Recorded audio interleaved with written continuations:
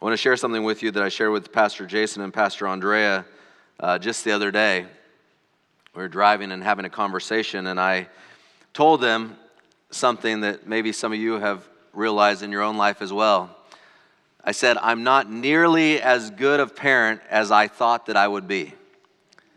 I don't know if anyone else has had that same revelation in your life. You know, before I was a parent, I looked around at the rest of you that were parents. I thought, man, I could do it a lot better than that. And now I can just imagine all the parents to be or yet to come that look at me and say the similar thing. There is a text in the Bible, the text that Hannah read so well. Thank you so much, Hannah, for that. That has, at times, added to parents' feelings of maybe inadequacy. It's a text that's even scared some parents at times. It at times has given them hope, but I've had more than one parent that has referenced this text when speaking of the struggle they're having with the journey their kids are on. The text, of course, is in Proverbs chapter 22 and verse 6, as Hannah read, "Train up a child in the way that he should go, and even when he is old, he will not depart from it." This text has led in some people's lives to feelings of guilt and regrets as they see their children, some young and some older, wandering further and further away from God. May I suggest that if we understood this text in context, maybe it could reduce some of those feelings of guilt or responsibility towards some of the decisions that our children have made. And also, if we applied particularly the first line of this text properly and thought about who this Proverbs was intended for, we might have more success in seeing the final result of this proverb become reality. First, let me address the context of this scripture, so maybe we can alleviate some of the guilt that some parents at times feel. This text has for far too long and in far too many instances been used and been spoken of almost as a promise that's guaranteed as applied to parents. We say it almost as, hey, I promise you, if you train up your child in the way that they'll go, when they're old, they'll not depart from it. And a parent looks at their children, at their child or their children wandering far from God, and they either doubt God's promises, God said He promised, or they say, I'm a failure as a parent. I've had parents say to me, you know, my kid, my grown child, my teenager is just wandering from God, and I tried to raise them right, I tried to train them right, and God says, train up a child in the way they'll go, and I thought I did, but now they're far from God, and what did I do wrong? What did I do wrong? This text, though, to be understood, we have to understand the type of scripture that it is, the type of literature it is. The Bible is made up of many different kinds of literature, and this text is from the book of Proverbs, which is the wisdom literature. It is a proverb, and proverbs are not necessarily promises. Proverbs are not necessarily promises. Proverbs are aphorisms. They are things that if we follow them on a general basis are true, on a likely basis are true, but not necessarily. Let me give you a quick example. There is a proverb that speaks of that it's better to be in a house with a poisonous snake than with a cantankerous woman. Men, this is not a promise. Don't go out and live with a poisonous snake and get rid of your wife. It will not go well for you. Another one is Proverbs chapter 15 and verse 1. Proverbs chapter 15 and verse 1 tells us that a gentle word turns away wrath. A soft answer turns away wrath. But how many of us know that this is not always true? We've given a gentle answer, a soft answer, and yet there's still some wrath that has come towards us. We understand this for the most part, that Proverbs are not necessarily always true. The general practice is that they are true, but it's not always necessarily so. Proverbs 22:6, train up a child in the way he should go or she should go, and even when they are old, they will not depart from it. This is a proverb, not necessarily a promise. But that said, I believe that if we as parents and as a church applied the biblical model of training, if we understood who this text was intended for and the directional relationship that this text was intended for, this proverb would truly become a truism. It would truly become an aphorism, something that is more likely than not to happen. And so I want to spend the rest of my sermon exploring what I mean by this. The phrase, train up a child, was not directed at the church. When Solomon wrote this, he was not thinking the church needs to train up a child in the way that they should go. When Solomon wrote this, he was not thinking the school needs to train up a child in the way that they should go. He was not thinking the pastor or the Pathfinder instructor or the Sabbath school teacher needs to train up a child in the way that they should go. When Solomon wrote this, he was speaking and instructing parents.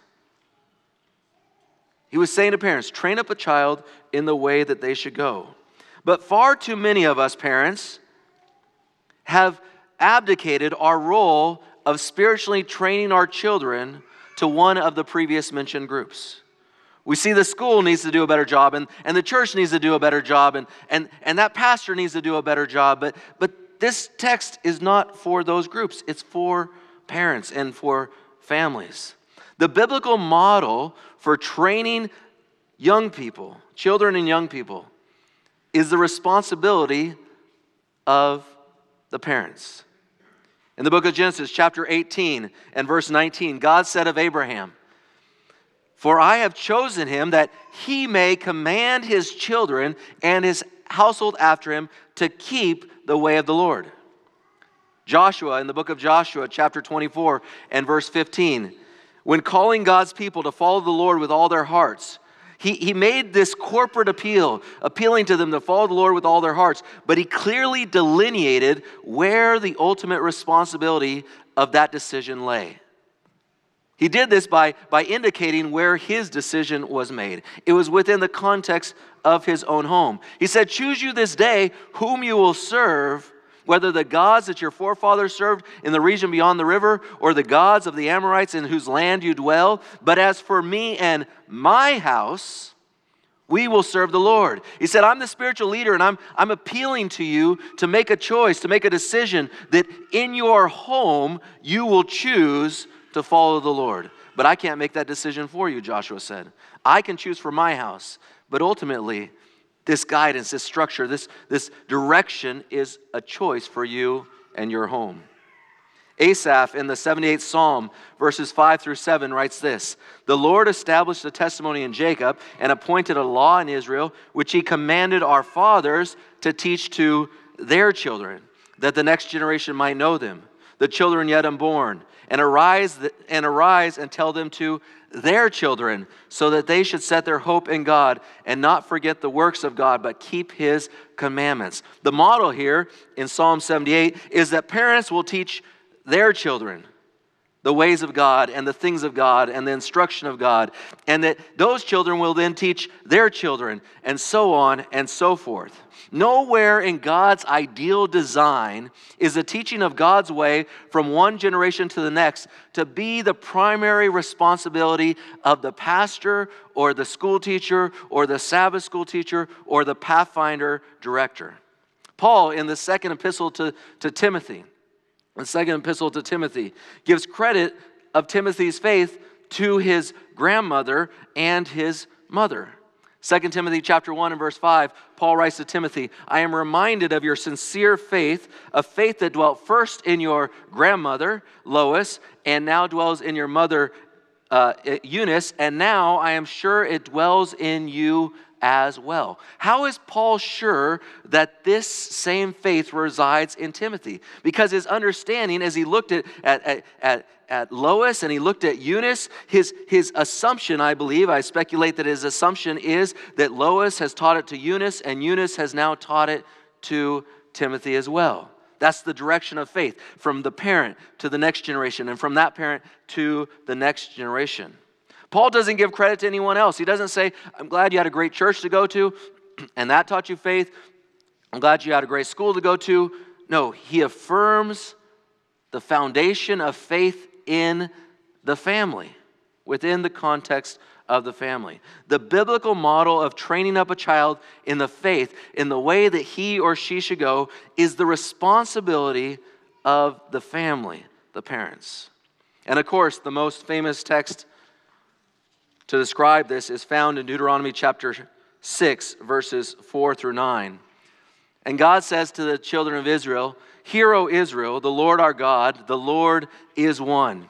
You shall love the Lord your God with all your heart, with all your soul, and with all your might. And these words that I command you today shall be on your heart."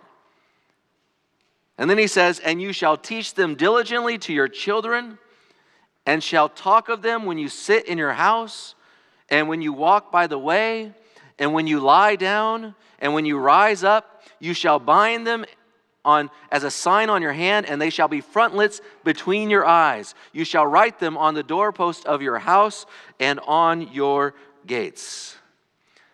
Moses wrote this. This was Deuteronomy was written after there was already a tabernacle, after there was already a priesthood.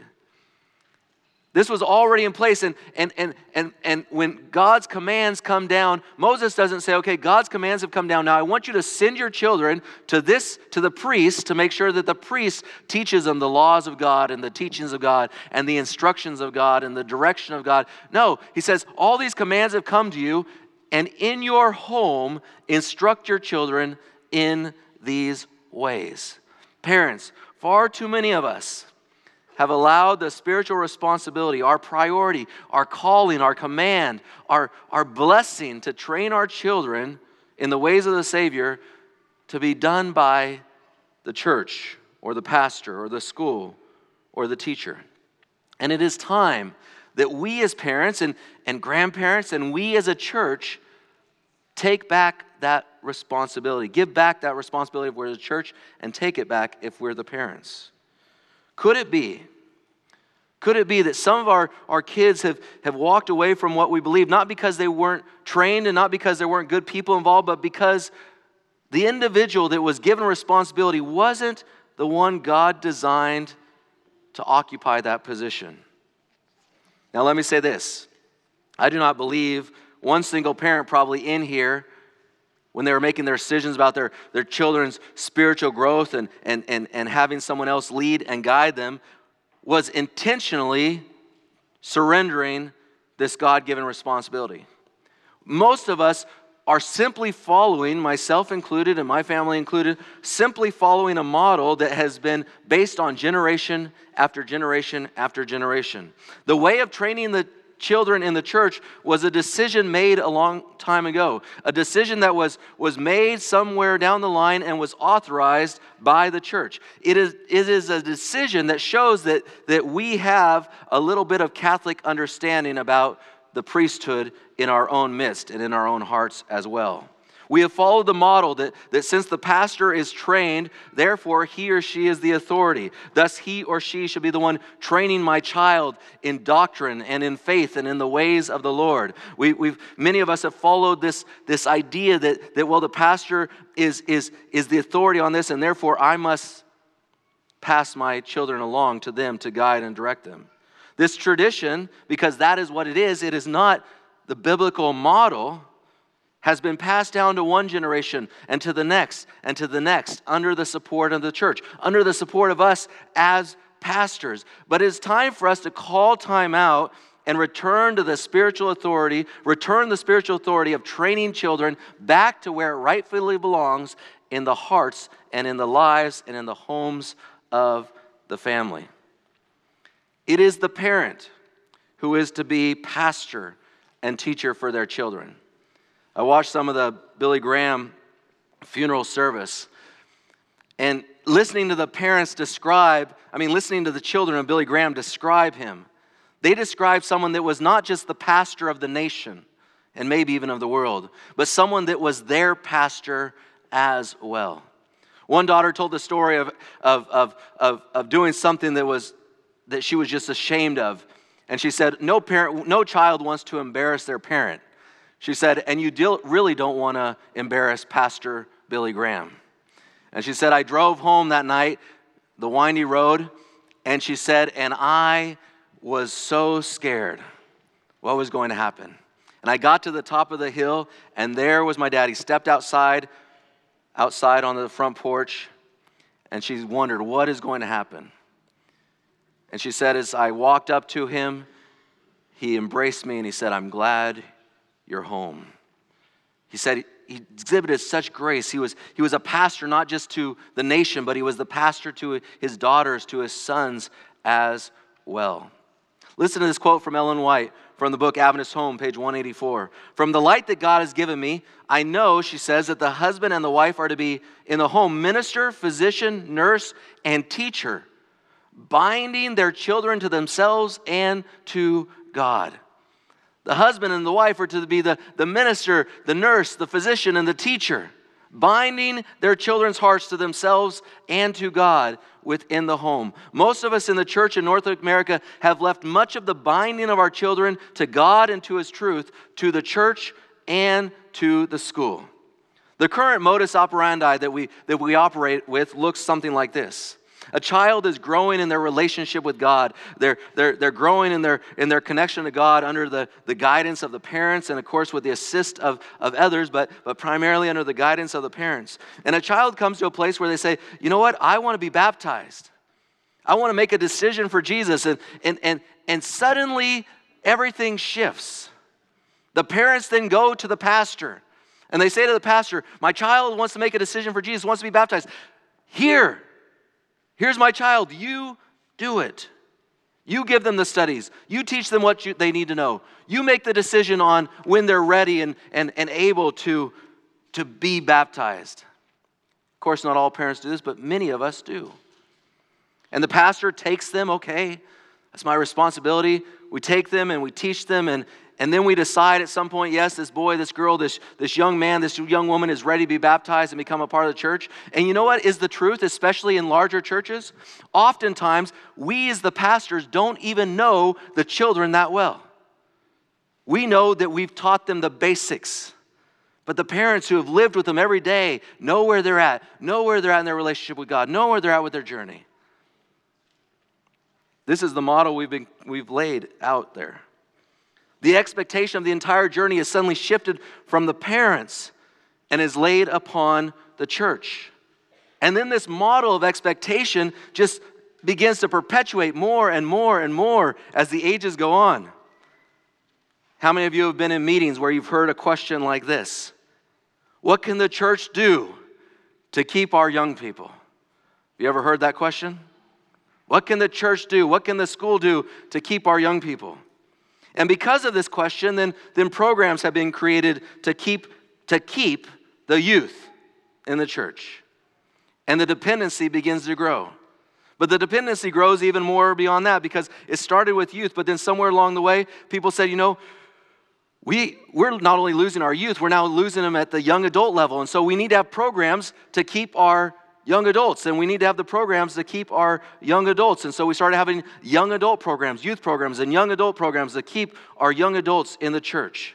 But young adults became too broad, and so folks started to say we need a collegiate ministry to keep our college kids in church.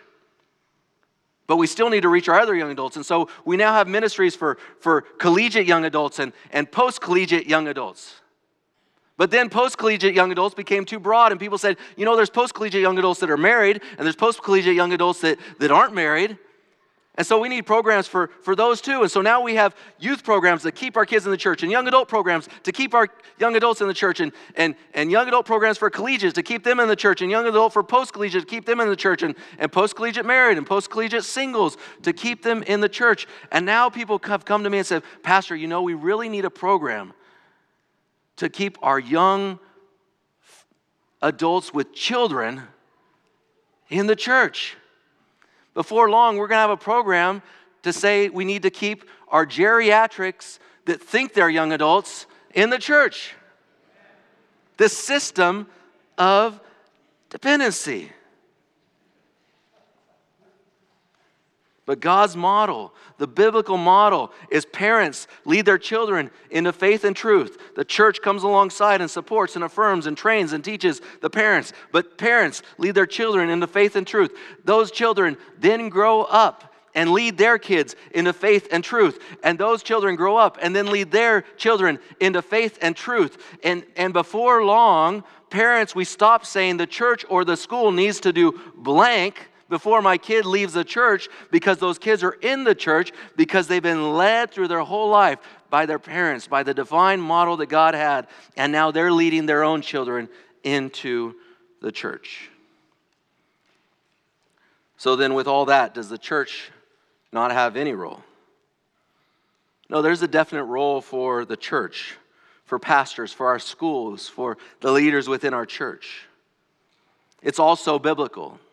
And it's broad. There's many aspects to it, but 4 key points on this.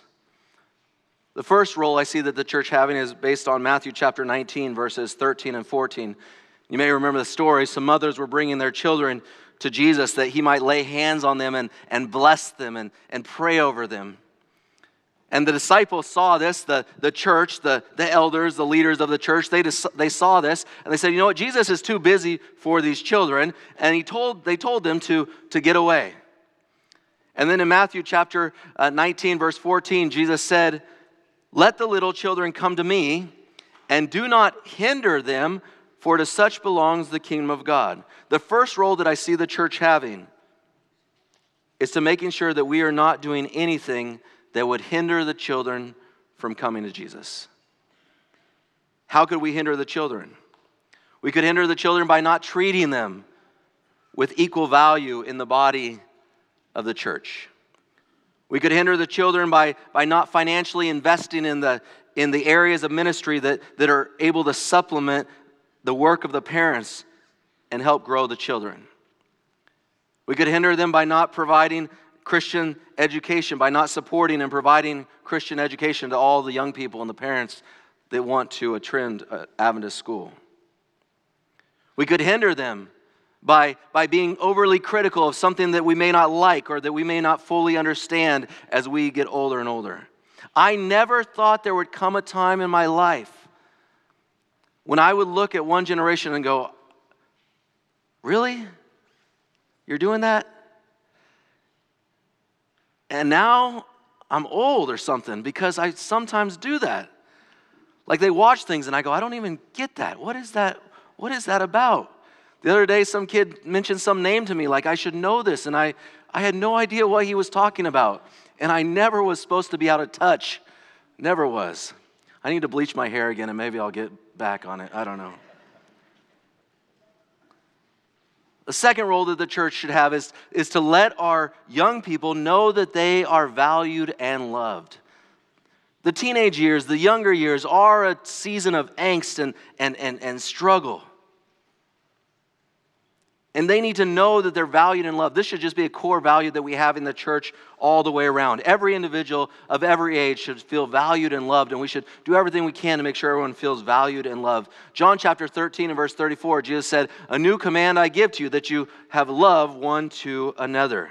A great ministry that was recently started by Stephanie and Jeff Juno is a ministry to our collegiates, in which they're sending care packages to our collegiates. Not for any agenda, not for any specific reason beyond just wanting our collegiates that are not here at the church to know that we value them, that we care for them, that we love them, that we're thinking about them.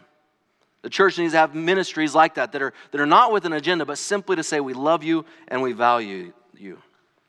The third role the church has is the role of praying for one another. Again, something that should be universally applied. Praying for the singles in our midst. We should pray for the families with no kids in our midst. We should pray for the families with kids. 1 Timothy chapter 2 and verse 1. "First of all, then I urge that supplications, prayers, intercessions, and thanksgivings be made for all people." This is something all of us can do. Someone after first service said, "Well, I liked your sermon, but it had nothing to do with me." I said, "Well, can you pray for a kid?" They said, "Yes." I said, "Well, then it has something to do with you." We can all pray for someone. We can all pray for our young people, no matter who we are, no matter whether we have kids or not. This Tuesday night would be a great time for that. We have our prayer gathering every Tuesday night at 7 p.m. And this Tuesday night, we've designated as the night that we're going to pray specifically for our young people that are going on the mission trip to Puerto Rico. And so we're going to get together to pray for that. And you can come out and join us as a part of that. It says in the choir room in the bulletin, but we've actually moved to the middle school room. Praise God, our prayer meeting recently has grown from 4 people to now 26 people. So we're praising God for that. And of course, we pray that we'll continue to grow there as a community of prayer. But finally, the fourth role that the church can take in regard to children is that of training and equipping. In Ephesians chapter 4, verses 11 and 12, the Bible says, "And he gave the apostles, the prophets, the evangelists, the shepherds, and the teachers to equip the saints for the work of ministry, for building up the body of Christ." This should also be the work of our schools, by the way. Our model, as I mentioned now, is that parents are raising their kids, directing their kids, and then somewhere along the way there seems to be this transition where they're shifting that to the schools or to the church. But the model should be that a kid comes to their parents and say, "Mom, Dad, I want to be baptized," or "I want to know more about this, about Jesus." And the parent says, "Awesome, I'm so excited that you want to know this about Jesus." And they then go to the church and they say to the church, "My kid has made a decision for Jesus. My kid wants to be baptized. My kid wants to follow Jesus." And we say, "Praise God, we're excited for that." And the parent then says, "Will you help me to know how to do this for my own kid? Will you give me the resources so that I can teach my kid, so that I can lead my kid in that process?" A child should first learn, as the model clearly says, doctrine at home. Then at school, Sabbath school, church, or school, we should be supplementing. That phrase, again, is directly out of Ellen White. We should be supplementing what the parents have already taught their children, and then helping the young people know how to use the knowledge that they've gained from the Word of God to serve their world in the name of Jesus. Ellen White wrote this: "Our church schools are ordained by God to prepare the children for this great work." The work she was speaking of is to go out and to serve the Lord as witnesses and missionaries in our world. She said they are to enlist in the army of the workers. They are to be enlisted in the army of the workers to help the sick and the suffering. Children can take part in the medical missionary work, and by their jots and tittles can help to carry it forward. Their investments that they make may be small, but every little helps. Every little bit helps, and by their efforts, many souls will be won to the truth. She says, by them, God's message can be delivered, and it will be known.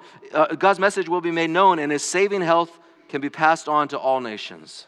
Then she says, then the church should carry a burden for the lambs of the flock, and the children should be trained to do service for God, for they are the Lord's heritage.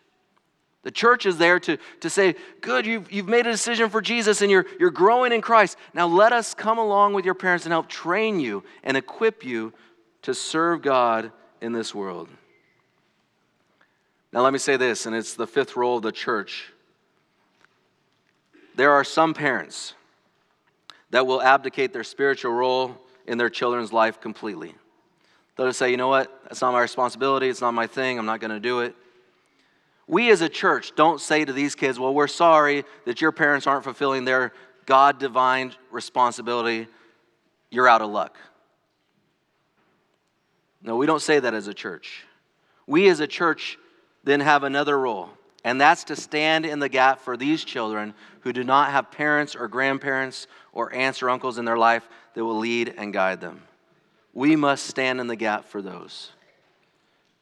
It is not the way that it should have been. But my dad did not fulfill his spiritual role in my life when I was growing up. And he's probably watching this, maybe not now, but at some point later he'll be watching this and he'll be nodding his head in agreement. And my mom will be going, oh, Chad, oh, Chad, oh, Chad.